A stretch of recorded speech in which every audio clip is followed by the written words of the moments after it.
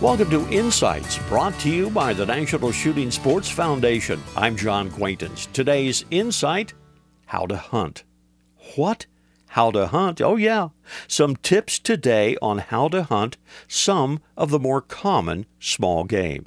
Now for you veterans, you can kind of tune us out or turn us off. For you novices, this is pretty important stuff. It makes a difference between success and failure afield. Rabbits, let's take those for example. They can be fun to track and hunt. Best places tend to be thick bramble and berry bushes, tangles, and deadfalls. Now, if you have a beagle, you're going to have a ball.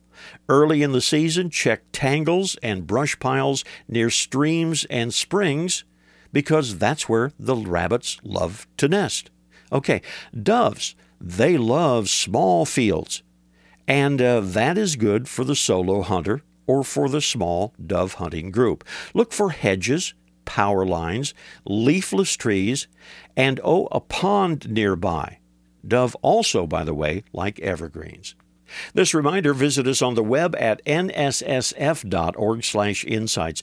Lots of information about the shooting sports and a chance to win a $500 shopping spree in NSSF's 50th anniversary sweepstakes. This is John Quaintance.